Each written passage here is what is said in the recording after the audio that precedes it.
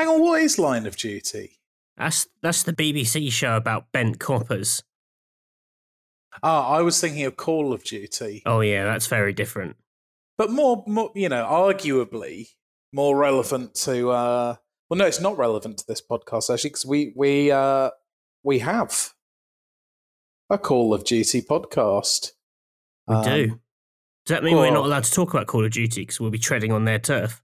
Yep, it's banned. Gradually, the plan is to get a podcast up for every single PC game that exists, so we can finally be free to just talk about nonsense all the time.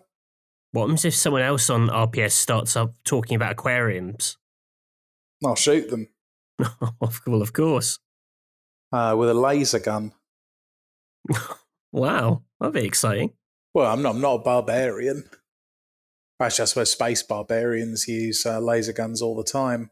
That's actually got the makings of a great Ace Attorney case. What did it go sort of out there fantasy? No, they are nonsensical. There's in one of the later games there's a case where someone basically murders someone at a space center because they're worried that this spaceship's is coming, but it's due to come back to Earth in a couple of days or something, and they know that on board there's evidence of a previous murder they've done, like a space rock that they bludgeoned someone with. And there's this great big convoluted thing about they've been nervously waiting for this space rock to return because they know it will prove them guilty of another murder. So they have to try and murder people to stop the spaceship from coming back. So had they done a murder in space previously? I think they did a murder, and then they thought, where can I hide the weapon, which is this space rock? And they thought, well, I'll put it on this spaceship because it's about to take off. No one will find it unless the spaceship comes back, which it then does. I suppose there's never been an IRL murder in space, has there? Well, we don't know. They wouldn't tell us about it. Thinking how expensive space programs are, it would probably taint them if we found out the astronauts had done a murder. Yeah, but I mean, it's not like many astronauts go up, But do as many astronauts come down? That's the question. Oh, I'm pretty sure they count. Do they? They're like, wait a second, guys.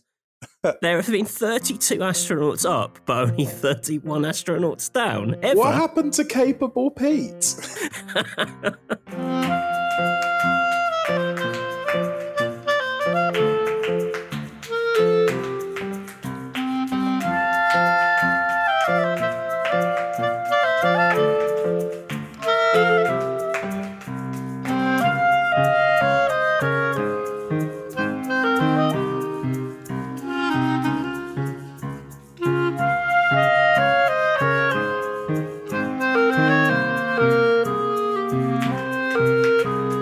Welcome, listener, to episode... Well, I said that like I was sort of doing a low-budget D&D knockoff TV show. Yeah, welcome, traveller, to Gimli's World. Yeah. Welcome to episode 135 of the Electronic Wireless Show, the Co-op Games Special.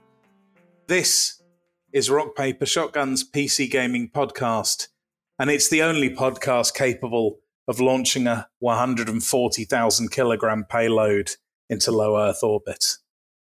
Alice is in space today. So Dad's cooking dinner. That's me.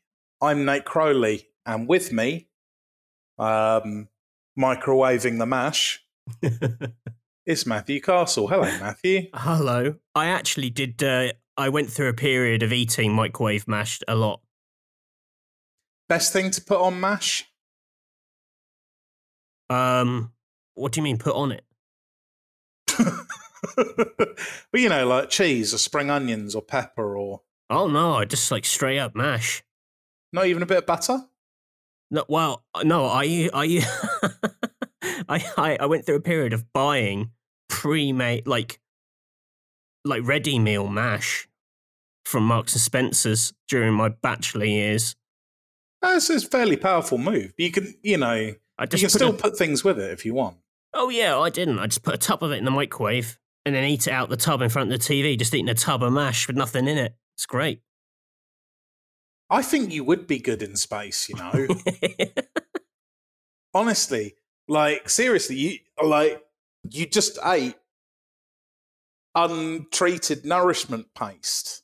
Yeah, it was nice. It was nice. That's incredible. No, I'm not going to roast you for it. That is a skill. That is a skill. God knows how many years of my life I took off with my early diet habits. I don't know. MASH is fairly benign, isn't it?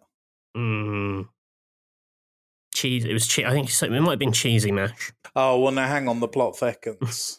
As do my veins. Unfortunately.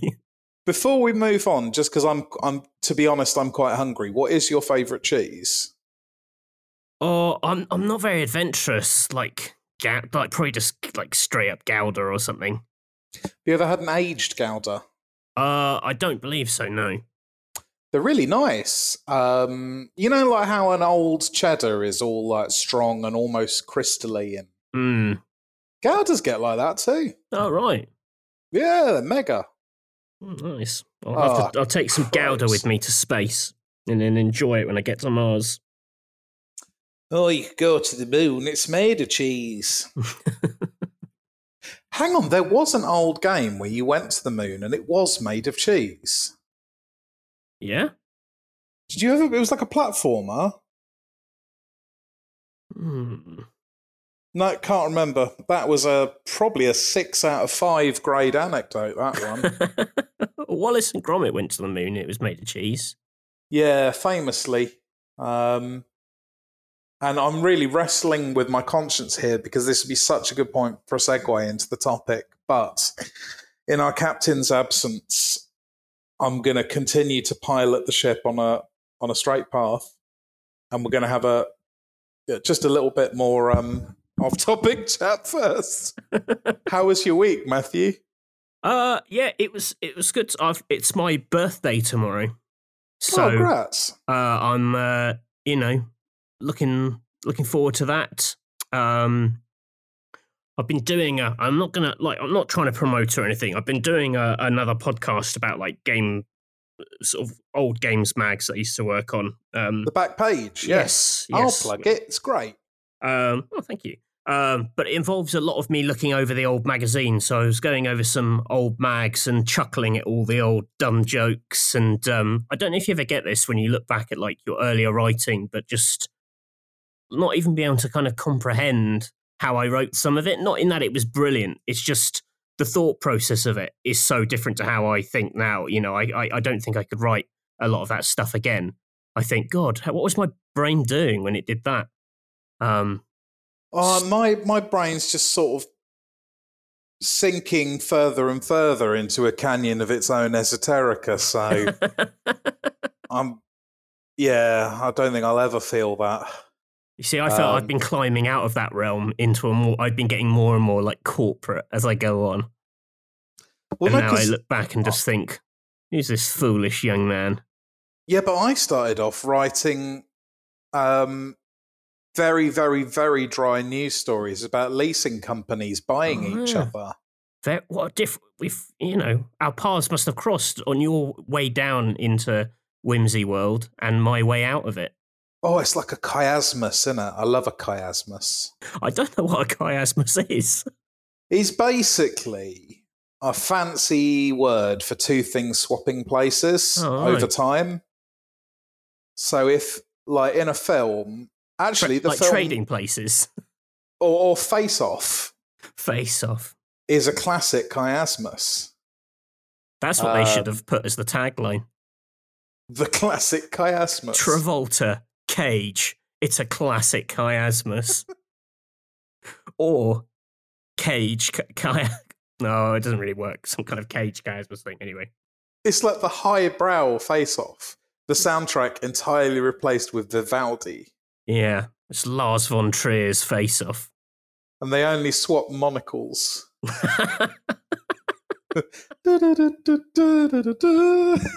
I think that's my eyepiece, sir. Well, I'm glad we resolved that amicably. Yeah, after 4 hours. So that's the Snyder Cut of Face Off. Yeah. I was speaking of Snyder Cuts. Have you seen the trailer for the new The Suicide Squad? Yeah, I have.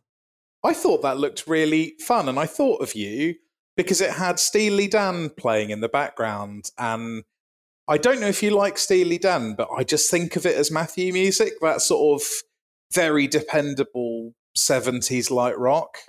I actually, I don't think I could hum a single Steely Dan tune. If you put a gun to my head, I wouldn't be able to do it. I don't think I could name one, even. I've been humming that one all bloody week. It's very catchy. Yeah.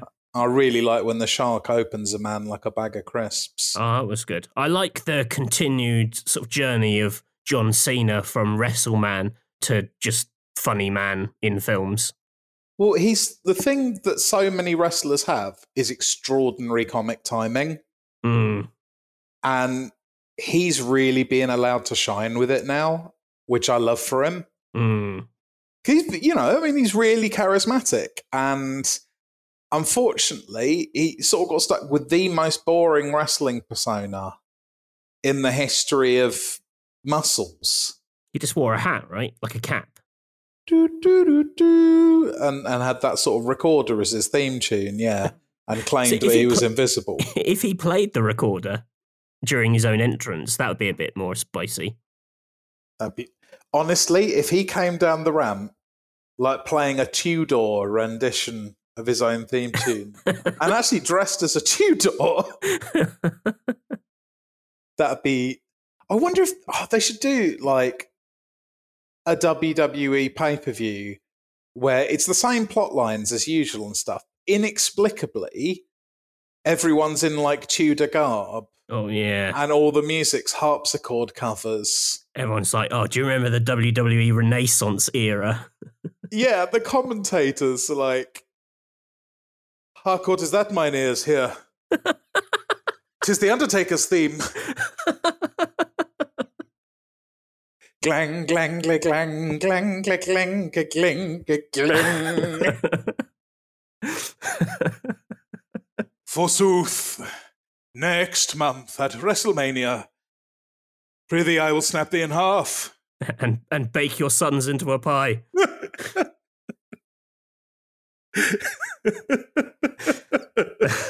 I'd be up for that. So yeah, 15th century WrestleMania would be sick, actually. So add it to the to-do list. I'll get right on it. What's happened in my week? Just the fish, really. As I was saying last time, it's the Sisyphean task of keeping everything topped up with water. I need to get this reverse osmosis plant installed. If only because it just sounds really, proper mad science, doesn't it? Having a reverse osmosis plant. That sounds like a sort of an aggressive tube that you wave at someone and they wither. Oh, for a second, when you said that, I thought, in my head, I interpreted that as reverse photosynthesis. And I was like, why would you design a plant that took oxygen and turned it into carbon dioxide? That's a horrible plant. But that's not what osmosis is. Well, plants do that. They take carbon dioxide and turn it into oxygen. Yeah, Well... But a reverse version would be... Well, no, because they respire as well, which is... But they this do is what they more don't teach you at GCSE biology. That's the thing, yeah. It's all the positive spin on plants because they want you to dig them, but secretly, are you about to blow my mind and tell me that plants are actually more damaging for the environment? Yeah, the best way we can combat climate change is to exterminate all plant life. No, that's not true. That would be a nightmare. But no, plants do create... Oh, hang on. I'm getting really panicky now in case I've just made an absolute simpleton of myself on national television. I'm pretty sure they do respire, just not much because they don't sort of run around much. I know they only, because I've got CO2 injection systems on some of my fish tanks Mm. to make the plants get extra muscly. And I only put them on during the day because they don't use carbon dioxide at night because there's no light. Of course. So that's this week's fish tank recommendation. If you're thinking about using a CO2 injection system, turn it off at night. You'll waste your money. Does what's going on in the fish tank change based on the weather? Like things heat up outside, do you have to adjust the tank? I thought you meant like, when you have like windy days at schools, the kids go berserk. It's sunny, it's warm now. If it was more like summer, I don't know if that changes like the vibe of the tank. Yeah, it can do. Different levels of light coming through the window. A lot of my tanks get a little bit of spillover from the natural light, so I can expect a bit of better plant growth. The ones that are warm water are mostly on thermostats anyway. So if it gets warm, it will just, those will cut off. But some of them are at room temperature, and the behaviour will change there. A lot of fish, like especially riverine fish, will tend to like breed when the rains come in the spring or something, or maybe during the dry season where they come from.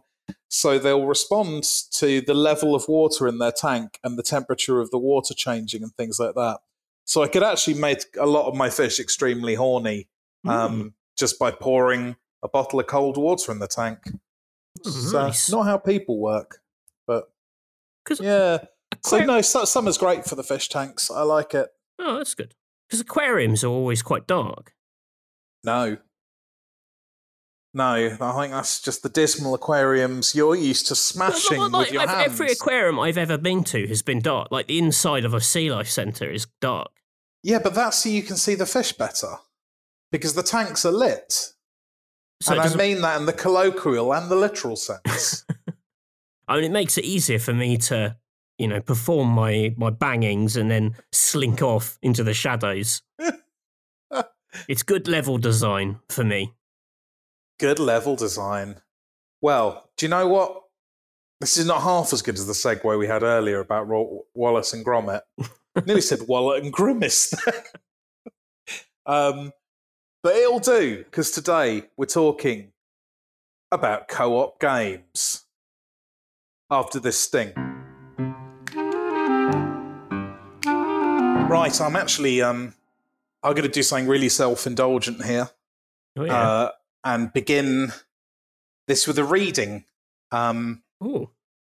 So I think I'm allowed to get away with this every now and then. I'm not going to stop you. This is it, when, I'm abusing the temporary power I've been granted by circumstance. You may or may not know, listeners, a few years ago I wrote a book, a really silly book called The 100 Best Video Games That Don't Exist. And it was exactly that.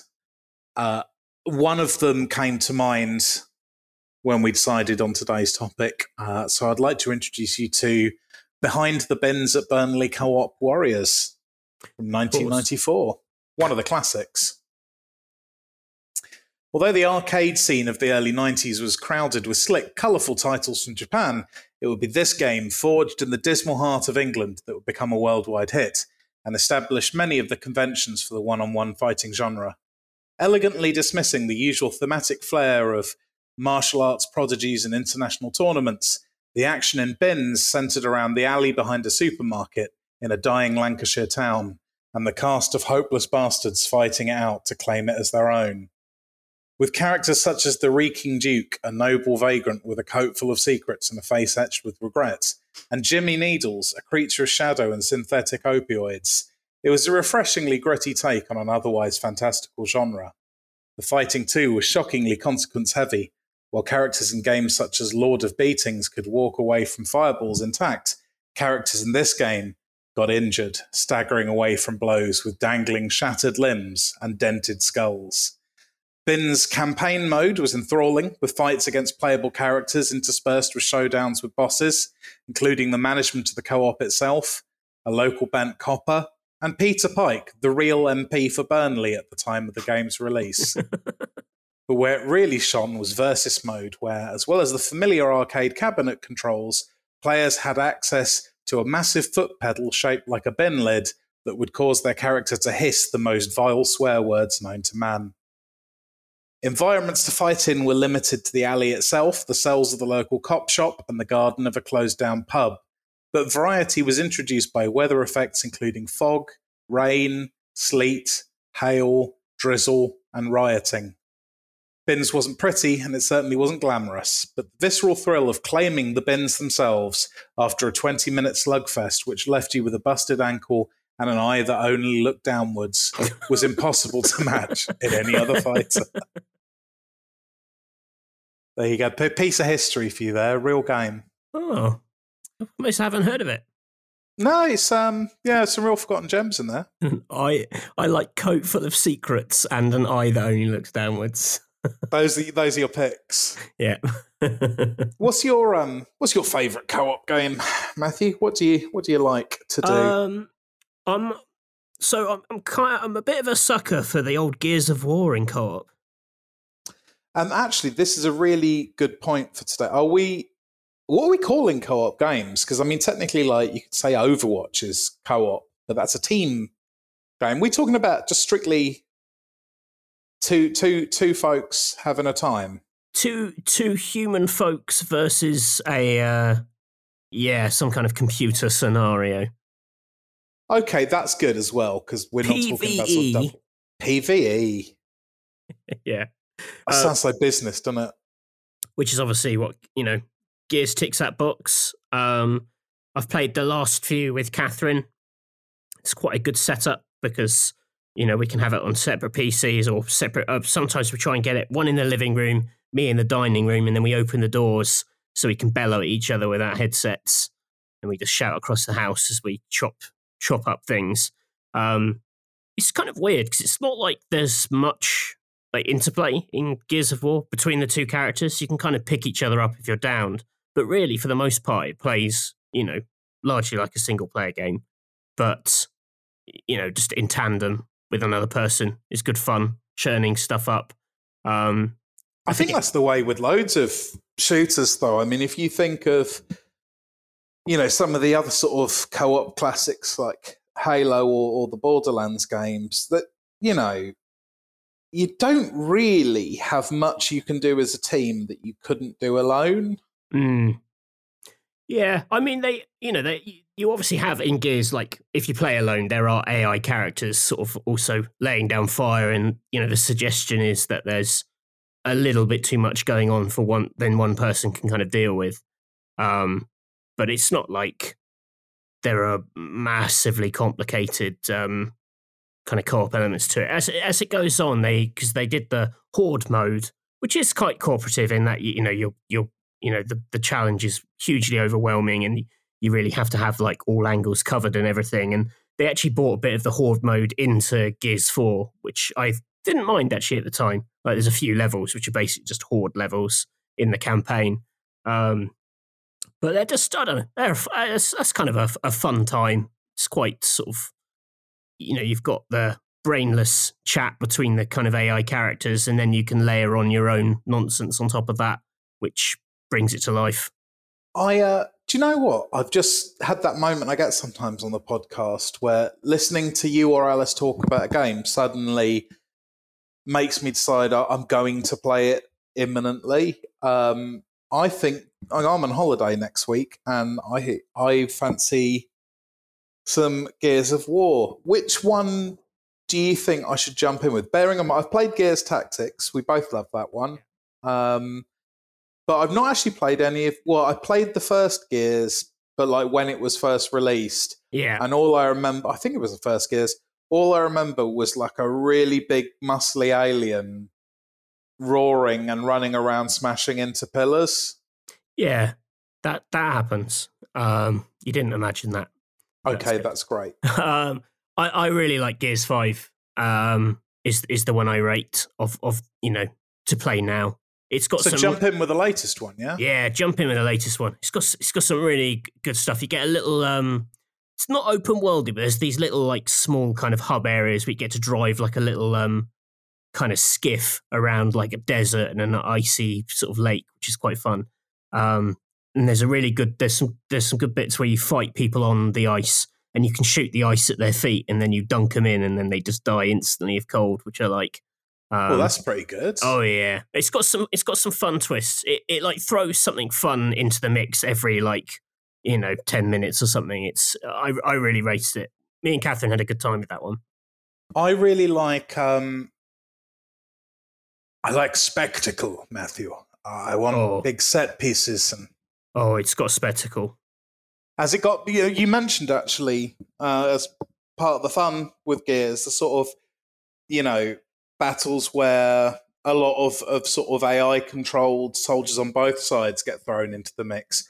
I remember playing the original Half-Life years ago and having my mind absolutely busticated by fighting the aliens and then having the soldiers show up, and I thought they were both going to gang up on me, but they started fighting each other. And being able to continue doing a first-person shooter in the midst of a wider firefight always feels way more exciting to me. Oh yeah, two opposing AI forces fighting each other is always good in a game. I like it when you can like engineer it. If you like throwing the meat in Far Cry to like draw animals to men. Yeah, it's great, isn't it? Because you're always doing that. I mean, A, there's the spectacle, and B, there's an interesting tactical element of like which of these guys do I want to be left with afterwards? yeah, because you're definitely rooting for like it's a weird dynamic. Because you start off very much rooting for the animal because that's what you've brought the animal into the mix. But as the fight goes on, you're like, I could really do with someone firing a bazooka at this bear right now. I think a really good bit of enemy design is in another co-op game. Actually, the one I might dare to say we had become friends playing, Borderlands. Oh, yeah. And those, the big men with the bins on their heads, and then like a skull on a rope comes out of the bin, and they go insane and get stronger and stronger. Oh, and you have to shoot the... What are they called? Yeah. Anyway, them, because they fight their mates, but the more they kill, the stronger they get. So that, it's quite a common thing, isn't it, to sort of pop one's head off and then run away, and it will clear up everyone in the area, but then you've essentially made yourself a mini-boss to fight. Yeah. Yeah, that's good. That's good dynamic. All I really remember from that game was the big Ribena John Cena. He's back again. Yes. Ribena John Cena. That really... I can't believe we never said that at the time. We said a lot of nonsense during that session. It was good. It was good. Is there another Borderlands? No, it won't be for ages, will it? Yeah, I imagine they probably will make more Borderlands because it's too big. They're doing a big director's cut, but I feel like I've had my particular fill of 3. I think I want something quite different from that franchise now because I didn't really go back to 3 much after I played it for review and honestly thinking about it, it's really hard to differentiate it from the other ones. Obviously there was new stuff and new characters and things, but I think I just want... Oh, yeah. I'll never forget Big Socrates. But I just kind of want... because again, that's co-op, but I find often the co-op experience is a bit dismal in Borderlands because you're both just essentially wandering around having gunfights. Yeah. Of your own, and sometimes both piling bullets into the same big enemy for a few seconds. Yeah, I think there's some stuff comes into play where you have like, you're using your abilities at certain times to kind of stack stuff up and maybe help each other, but it's not like, it doesn't feel as obvious or key. I don't like, that game's a bit of a time kind of wasting game, and you just kind of want to waste time with your mates, so it's just good that it's a space where your mates can be, I guess. Yeah, I think that's why a lot of co-op play exists, to be honest, is just a chat room with very exciting background. Well, we always used to say this when we were reviewing games, and which co-op games back when people were playing together quite a lot on when we were doing the magazines and stuff. Was like, is this a good co-op mode, or am I just happy because I get to hang out with whoever playing this? It's quite hard to kind of split the two, I think. I tell you what, I forgive me if and stop me as well if I've ever talked about this on the podcast before, but I've always had an idea. Well, not always, like since I was born, because that'd be weird. But I have persistently had an idea for a co-op game that is such a good idea and such an obvious one. I cannot believe it hasn't been at least attempted. So, have you seen Pacific Rim? Yeah. So the big men in that are controlled via, if you've not seen it, it's got giant mechas that punch crocodiles from hell, and they're controlled by pairs of people. And they need to be really like close chums or lovers or family, you can't just put like two randos in a mech, because they're sort of psychically linked, sort of via some pipes. And if they want the big robot to punch, they're in these sort of gyroscope things, and they both have to mime a punch at the same time. Yeah. And then the robot punches, which looked great on the screen. But big Dance Dance Revolution energy. You see? Right? Like, I mean, you could just... Someone could do that with a Dance Dance Revolution map. And Matt, not map. And like, if you throw in the old, what was it called? The Xbox Kinect as well. Oh, yeah. It would just be brilliant. A fighting game. But if you put it in VR as well, is 2-player VR possible? Yeah. Yes, you've both got VR, so it's like you're both in the cockpit. And it like rates, it's basically controlled through synchronization. Yeah.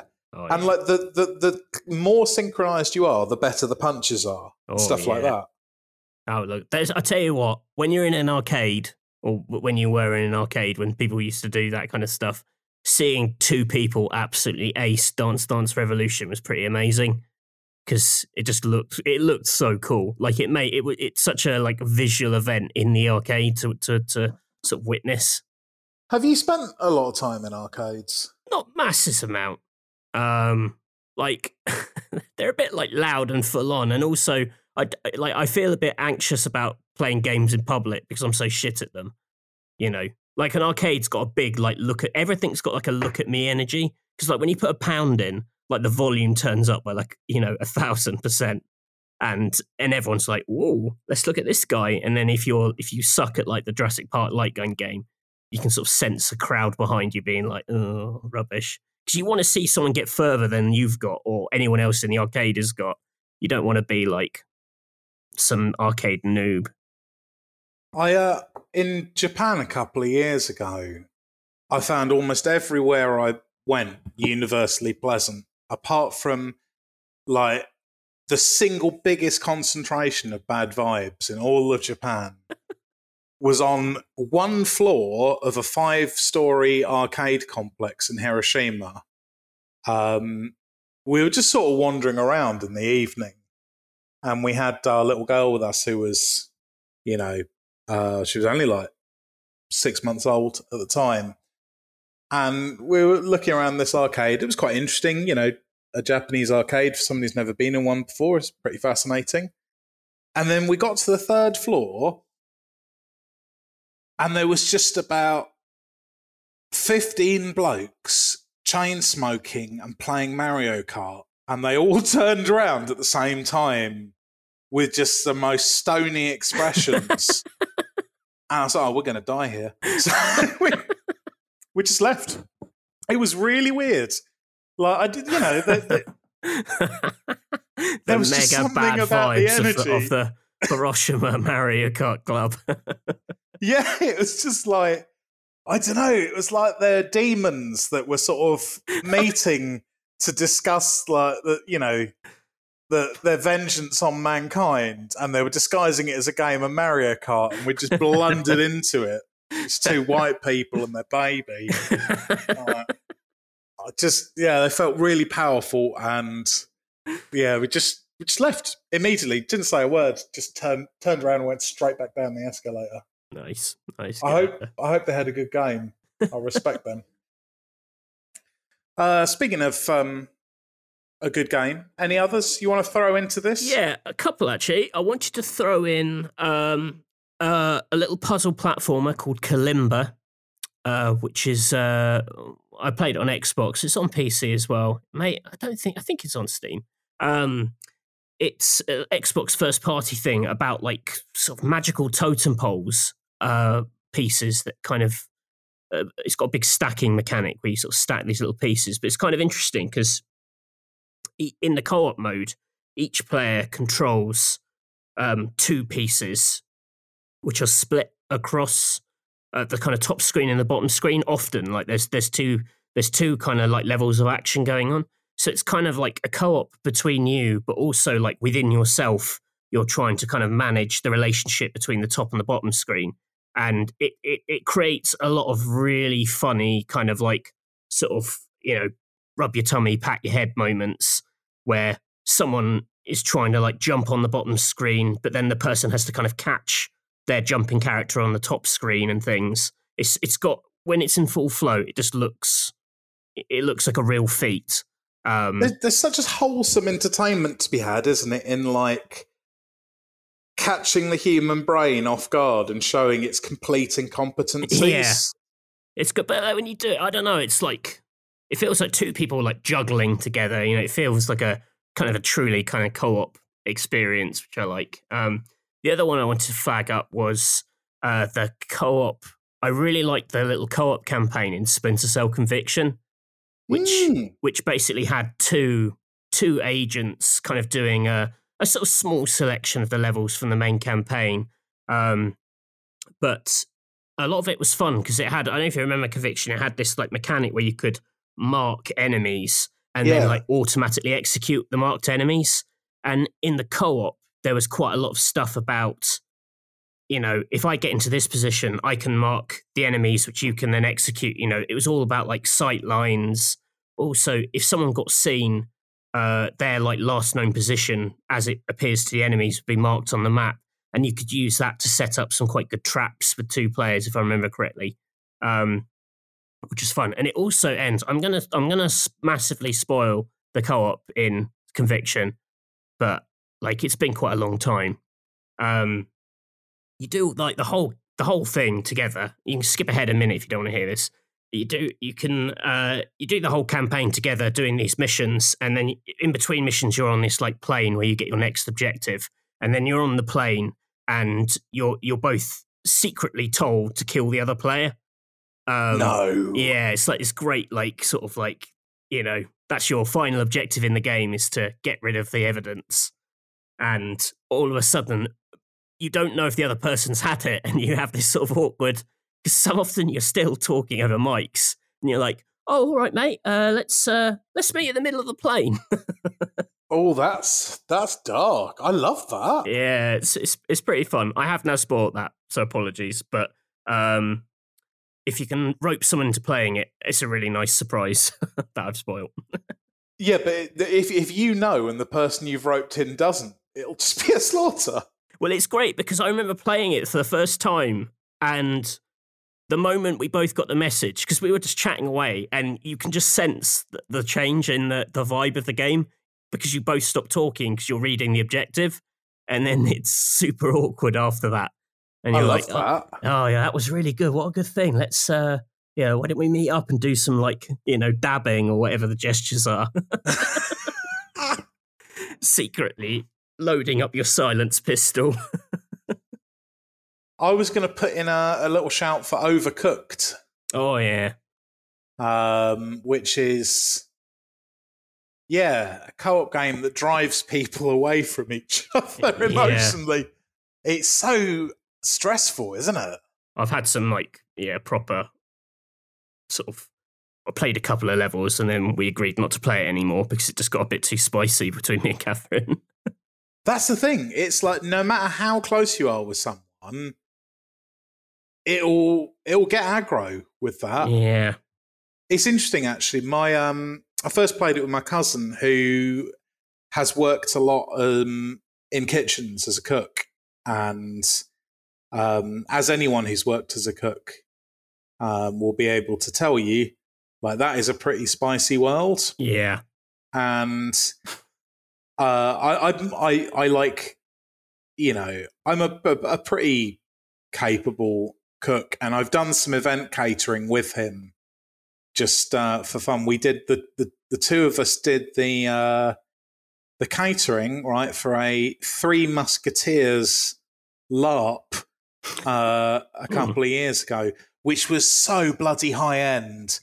It was an extraordinary endeavor, and we made like genuine, like classic French cuisine for like about 200 people for 72 hours straight. I think I got about 8 hours sleep over the whole period, and I was just working non-stop in the kitchen otherwise. Is that where that photo comes from? Yeah, the one of me passed out dressed as a chef. I love that photo. It's like modern art. It's beautiful. It's totally real exhaustion as well. I think I'd been on my feet for genuinely 16 hours before that had been taken. Oh, God. Just to feed some pretend musketeers. Well, they were very real, Matthew. They became extremely real. But yeah, the point of the anecdote is, like, we were a really good mate of mine, my cousin, and we were at each other's throats several times because of the sheer intensity of working like while completely exhausted in a room full of like fire and boiling water and stuff. And it's so interesting how Overcooked kind of replicates that. But the problem is, you know, in a kitchen, like the second you get a break, you know, you'll feel like the best mates who ever lived instantly. Whereas in Overcooked, you're just left with a lingering sourness because you haven't got the adrenaline in your system. Yeah. I used to wash up in a pub, which meant that you were in the heart of that stress, but you also really played no part in it. So you're just sort of there, sort of just absorbing like mega bad vibes for 4 hours. Oh no, you'd just be like the pig boy, wouldn't you? Yeah, it was great. I remember there was this other guy. Oh, this is a complete tangent, but there was this guy who worked there, and he had two anecdotes. One was that he blew up the science lab at the school, which simply wasn't true because it was still there. He said he blew it up using the gas nozzles on the desks, and it was like, well, that's obviously not true because, like, you know, I still go to that school and it's there, and you did this, what, like 3 years ago? Like, no. He wouldn't do very well in the cavern, would he? His other claim to fame, he kept banging on about, was that he'd collected all the now that's what I call music tapes. Which at the time, there was only like 30 of, so it wasn't that much of an achievement. Like, I own 30 tapes isn't a boast. But yeah, now that's what I call music. That's what I remember from that job, was him talking to me about that a lot. Now that should be in Overcooked. Yeah. Incredibly boring anecdote, man. Speaking of lies, that man's an example to us all. We're going to go down to the cavern in a minute where I've cooked up something special for you. Ooh. But two things before that. First of all, because I will not let it die, we have to identify a couple of characters we've talked about today and suppose how their trip to the London Aquarium might go. Well, Marcus Phoenix from Gears of War. Oh, and who's his co-op partner? He's got quite a few. He's Dom, who is his co-op partner for a few games. Spoiler alert, not all the games. And then there's Slab Muscleford. Yeah, there's him. And Gruff Thickneck. There's the Coltrane. There's a Baird. That's the central four. And then there's like the young Gears. There's the young muscle boys who are less muscly. Let's say Marcus Phoenix and Augustus Cole then, because I know Cole well from Gears Tactics. I mean, would the Aquarium survive? I mean, them tapping on the glass, because they're so big, I don't know if they tap. I don't know if they're physically capable of tapping with arms that big. I actually think they're very reasonable men. Yeah. Well, yeah, because that's the thing I love about Gears, is that when they're not sort of like gunishing, giant spiders and stuff, they just look sadly at burned photographs. But the thing in Gears, if you get too sad, you basically get killed. That's sort of the rule. So like Dom's wife gets killed, then he gets really sad about that, and he starts like tending tomato plants, and that's basically like his days are numbered. The second he wanders into a scene with a plant, you're like, this guy's not for long in this game. Oh, so maybe that would be the tension at the Aquarium, is that if they behaved reasonably around the fish for too long, like a corpser would come smashing through the wall and everyone would be done for. Yeah. I mean, the other thing with them is that the arenas they're in, like taken out, like they don't care what they shoot. They don't care like what they smash or kick down as long as it gets them to the enemies. So if they see red for whatever reason in the Aquarium, like the tanks are total collateral damage, like you could see them crouching waist height, the height of a tank, and then somehow like jumping through the tank to get to the other side. But that's only if they start. I don't know what would have to be in the Aquarium for them to start attacking. Well, yeah, because if we're putting like a legion of grey underground men in the Aquarium, yeah, we've probably got bigger problems. Well, that's also a bit unfair on the whole theoretical situation, because that's like very much weighed against the fish. Well, yeah, and it's also, yeah, that's a lot of cargo to take from a fictional world, and the device we're using can only bring one or two people. I wonder if there's anything in the Aquarium that's like weird enough or looks enough like a Gears enemy that they might trigger some kind of sort of flashback or something. Well, yeah, I mean, I'm pretty sure the series makes a ham-fisted attempt to like address PTSD as a topic, right? Yeah, it says if you try and heal yourself with plants growing, you'll definitely die. It's like carry on fighting. So yeah, I mean, yeah, assuming they've got sort of brutish, cartoonishly simplified versions of like, excruciatingly sad real life mental health problems, then yeah, one of them would probably see a crab. Lose it. Yeah, but the Aquarium's doomed either way. Nice. Well, I'm glad that's one for Team Castle. Yeah, I guess this is how this becomes a bit more of a feature, isn't it? If we decide whether the Aquarium or Matthew wins at the end. I win, but I only win by subjecting my friend to some like major trauma. Just like Gears of War. But hey, listen, it gets rid of some fish, so. You know what else gets rid of some fish? The variety of high-powered automatic weapons available in Call of Duty Warzone, which, as I mentioned, I foreshadowed at the beginning of the podcast, Rock Paper Shotgun also has a podcast on.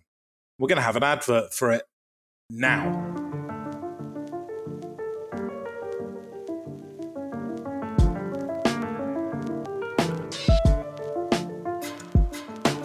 Warzone Audio Bang, from our gun barrels directly into your ear holes. Welcome to your new favourite fortnightly COD podcast, dropping in and sniping you from the side with all the latest Call of Duty Warzone goings on. Maybe you should have said Codcast. I'm James Law. And I'm Ed Thorne. Every second Friday, we'll be dropping into Verdansk to discuss all the latest news and rumours from Activision's online juggernaut, Call of Duty Warzone. And of course, we'll also be sharing our own stories from the battlefield, such as that time James ruined our chances of victory by jumping into a vehicle and alerting everyone on the battlefield of our presence just so he could play Aha's Take on Me. You say that as if I don't do that every single match. Yeah, true. So basically, come and listen to your new favourite Call of Duty podcast, Warzone Audio Bang. Available on all good podcasting apps and rockpapershotgun.com. New episodes drop every second Friday. Alright, I don't have a snappy ending to this ad, do you? Nah.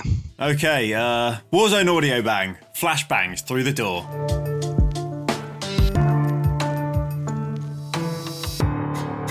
Right then. Are you ready to venture down into a very special Cavern of Lies? I am. Should we do the sting? Yeah, it's so weird when it's us setting up our own sting, but let's do it.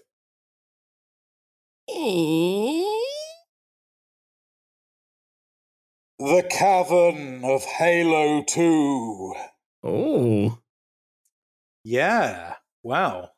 I thought I'd do something a bit different today. Because, I like the fact that Alice happened to be away for this co-op special, so it has been us doing a co-op of this podcast. Yeah.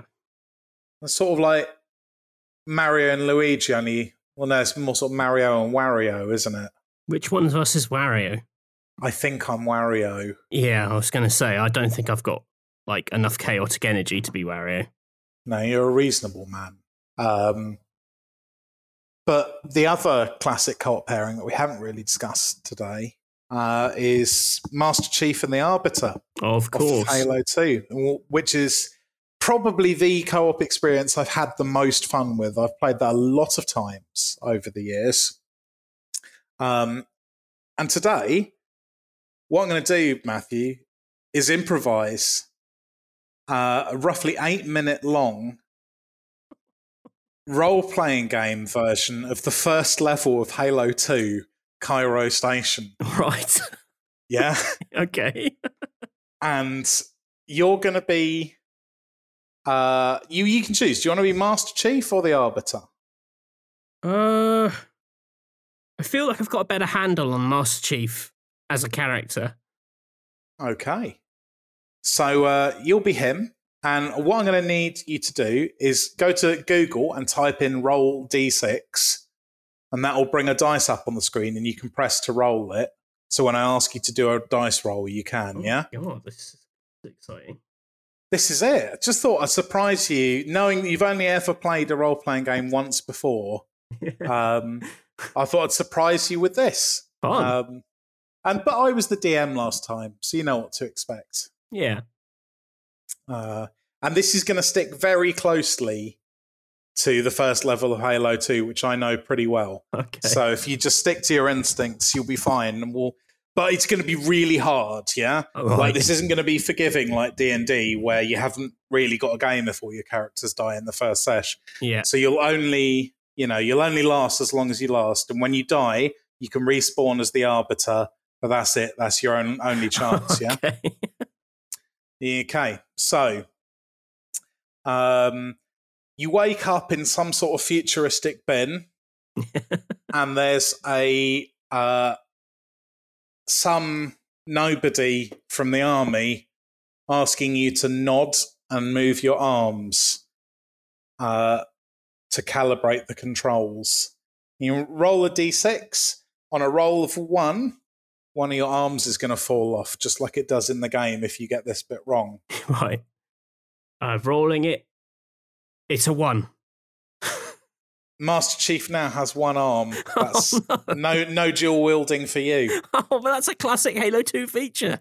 Yeah, well, you should have been more careful in the calibration pod, shouldn't you? The back of the box didn't say that this dual wielding was temporary or only potentially in there.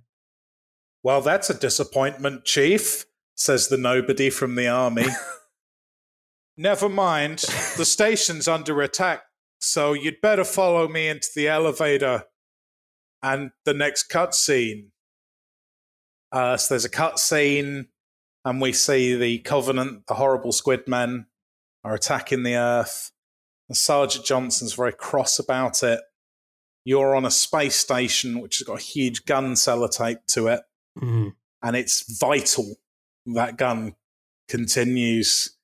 There's a man with a rope pulling the trigger outside, and if he dies, that's it for the Earth. My God. So you're dumped out the cutscene, and there's a load of Marines running down some stairs to your left. There's a battle rifle and an SMG in front of them. Usually you could pick up both, but with one arm, you can only pick up one. What's it going to be? It's got to be the battle rifle. It's classic. Okay. So with the battle rifle, you'll now be rolling 2d4 instead of d6 on rolls. Well done. Nice. To mimic its burst fire. Okay. What are you going to do? You're going to stay in the command room. You're going to follow the Marines. You're free to do whatever you would. I think I should follow the Marines because I want to see some of that AI versus AI fighting that we talked about. So you head into what was like some sort of like snooker hall before the bad days, and the Marines start taking positions around a door at the far end. You can hear what sounds like alien dogmen roaring on the other side. This is going to be bad. There's an explosion. Where are you standing? Was the door behind me? It wasn't the door I just came through. No, it's the other side of the room. Well, I'm probably hiding behind a snooker table. Okay. Can you roll a d6 again? Not a d4 because you're not using your gun. Okay. I've got a 2. Okay, so 2 bits of shrapnel hit you from the door. Oh no. And your shields are they're going woo. So, be careful. 4 little grunts and a gorilla with an axe come in. Oh God. How are you going to fight them? Well, I've got my battle rifle, so I guess I should just try and shoot them all in the head. Okay, can you roll 2d4? Who are you going to shoot at first? Look, let's go for the grunts. Let's warm up with the grunts. I got a 1 and a 2. Abysmal. Good. You kill one and wound the other. The gorilla's hitting you with the axe. I'm going to roll a d20. Why are your dice so big? Halo's an extremely hard game. You're playing on Legendary. Oh, okay. The gorilla batters you for 15 damage. Oh, Jesus. You're going burp, burp, burp, burp, burp, burp, burp, burp now. What are you going to do? Yeah, and my shield? What's that doing? That is making the same noise. Luckily. Okay. I'm not very good at Halo. This happens to me a lot in Halo, and I probably just carry on fighting when I should probably go and hide.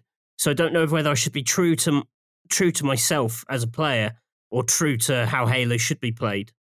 Well, it's a role-playing game. You're true to yourself. True to yourself. Well, in which case, I carry on trying to shoot the other grunts and the gorilla.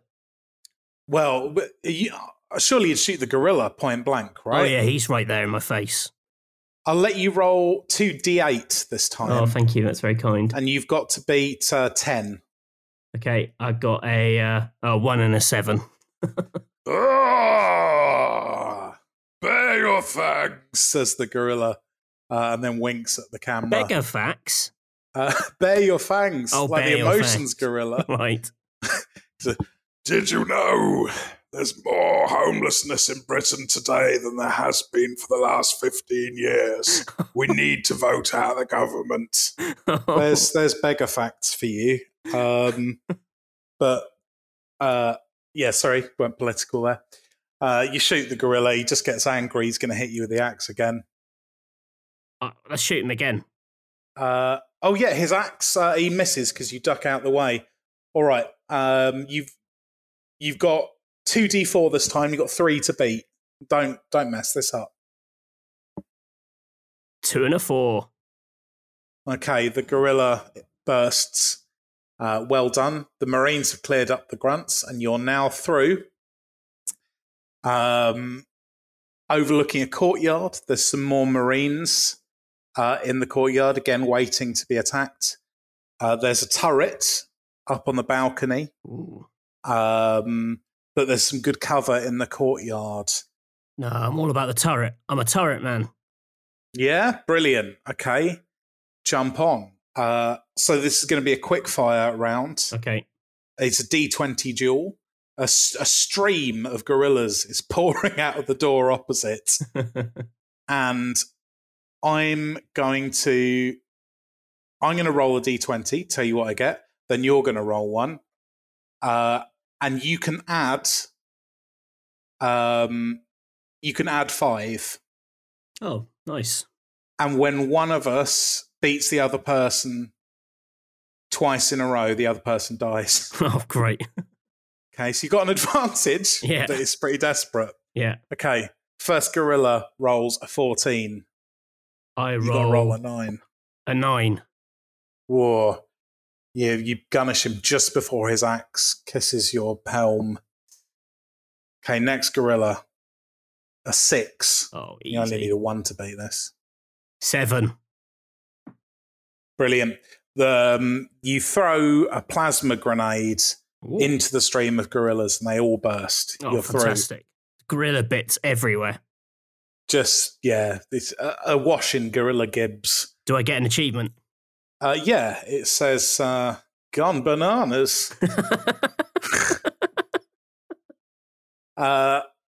There's a cool set piece where a spaceship explodes outside the window. Oh, amazing. Now you're in a big hangar and there's nasty ships coming in. Guess what? More Covenant. Oh, Jesus. Quick question. Am I playing this with the original graphics or the remade graphics for the PC update? The original graphics. Oh, okay. Freestyle, this one. How are you going to approach it? There's 3 transports in there with loads of grunts pouring out of them. What's your tactic? I'll probably chuck some more grenades if I've got them. Roll a d4. Find out how many grenades you've got of each kind. I've got 2. So you got 2 frag grenades and roll another d4. I got 2. And you used one of them, so 1 plasma grenade. Right. All right, I'll roll a d20 to see how many grunts are in the room. And then you're going to roll a d8 for your plasma grenade and then a d6 for each of your frag grenades. And we'll see if we'll just add them up, see who wins. Yeah. So actually, I'm going to make it a bit more challenging. I'm going to roll a d20 and a d4. Yeah. So I've rolled a 10 and a 2. So there's 12 grunts. Yeah. Give me 2 d6s and a d8. Big maths. Oh, 2, 2 and a 6. A 10. The demon, says one of the grunts. Any more bigger facts? Yeah. Says it's terrible to sleep rough. Please be humane and condemn hostile architecture on park benches and things. Right. They're really socially conscious, the Covenant. Oh, God. I forgot Bungie were like this in their writing. Yeah, that's it. Yeah, it's a strange breaking of the fourth wall to bring home the sobering reality. I agree with it, but it's also quite preachy. Yeah, it was just an odd change of tone for a space station battle, isn't it? And it was the last thing you hear before you're obliterated. Oh, that's Master Chief dead. Yeah, he's dead. He chucked all those grenades with his one arm. He did really well at that. Got a brief lecture about hostile architecture. Well, died, just like in the game. I tell you what. No, this isn't co-op. I'm not going to bring in the Arbiter. I think I was originally going to be really hardcore with this, and I then threw you a bone. I don't think it needs it. I think we may do this again one day, see if you can get past the hangar. Will I ever get past the hangar? So that was the Halo 2 RPG that I made up on the spot. I loved it. I think you should sell it to Xbox. What, do it as like one of those like old VHS games you'd get. Yeah.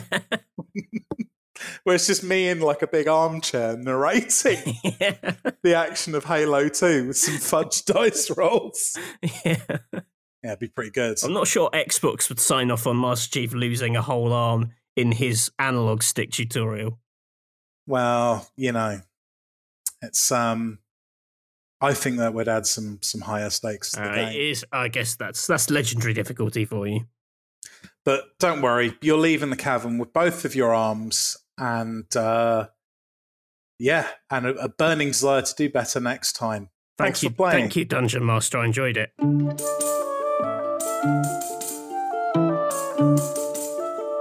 All right, Matthew, did you have fun in the cavern? I loved it. Oh, you won't believe what happened in there. Who was running it this time? I didn't catch their name, but it was some being that knew a lot about Halo 2. Oh, I think it was Ken Loach. Oh, was that Ken Loach? Oh, Yeah. God, Yeah. of course. I keep forgetting Ken Loach has that stalled Halo 2 adaptation he's been trying to get off the ground. One day. I tell you what, it does definitely explains all the beggar facts. That's it. Yeah, that's where the social consciousness comes in. That was Ken Loach's Halo 2. Oh, now it makes sense. Well, I'm glad you had fun with it. And that brings us pretty much to the end of today's fun and games, apart from one thing, the recommendations. What do you have that isn't a PC game to recommend to us this week? I'm going to recommend, surprise, surprise, a Japanese crime thriller. No way! Yeah, called All She Was Worth, written by Miyuki Miyabe. I only picked this one up recently. I had to get it secondhand. I don't know if it's easy to buy like a new copy these days, but there seems to be lots of secondhand copies.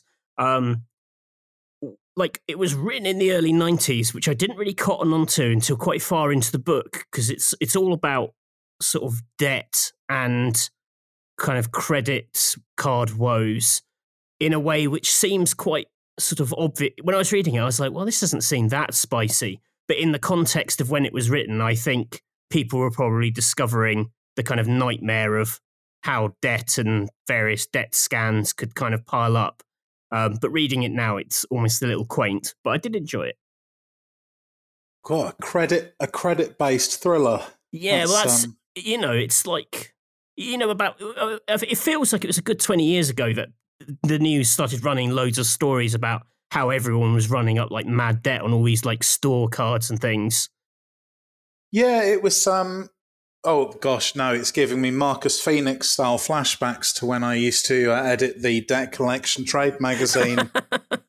God, that was a war crime. So I've moved on from it now. I'm going to recommend. Oh no, I've cleared my desk. Oh dear. Radiators. Oh god, anything that's in your line of sight. They're good in the winter.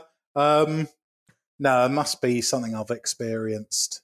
Have you drunk any more rank milks out the can? Oh no, I watched a telly thing. Oh. Because I had my fleeting interest in DC this week with the Suicide Squad trailer. Right. There is. So I don't really like DC characters. I don't really like comics on the whole. But someone recommended the Harley Quinn animated show they've done, which is sort of Deadpool style R-rated thing.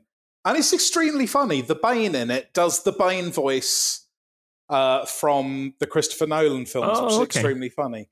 It's the gore is completely OTT. I could have done without that. I don't need to see so many smashed up limbs. But it was early saying that you were happy because you saw a man torn in half by a shark. Yeah, but that's fine. Oh right, of course. That's fine. No, this is like, I don't know why. It's sometimes more upsetting in cartoons. Like, it's really weird. Like, practical effects stuff never really gets me, but when it's very graphic in cartoons, yeah, I don't know why. It just gives me the heebie-jeebies a bit more. But it's really, really, really funny. And I guess if there's a side of hero stuff I enjoy, it's it's when companies are happy to mock their own IP, which is not something I've really seen DC doing, but they really lay into it, and how silly everything in Batman is. It's good fun. Clayface is played by Alan Tudyk, and he's like a desperate, aspiring actor, Right. because he shapeshifts into people is his villain thing. But he's completely unconvincing because he overacts every single time. It's very funny. So yeah, I watched something and it wasn't bad, so I've recommended it. Nice. That's about it for this time. Thank you for joining us for this episode 135 of the Electronic Wireless Show, the best co-op games special. And you're glad to know, hopefully Alice will be back with us next week and we'll get the gang back together. In the meantime, Rock Paper Shotgun is on Bookface. It's on Twitter and it's on YouTube. Just, type in Rock Paper Shotgun and find it. 'Cause you're not going to listen to a URL and write it down. That'd be inhuman. Just do a search. Don't forget to listen to the Weak Spot, which is Matthew and Colum's podcast. That's a good one. And also the Warzone Audio Bang, what you done heard an advert for just a few minutes ago.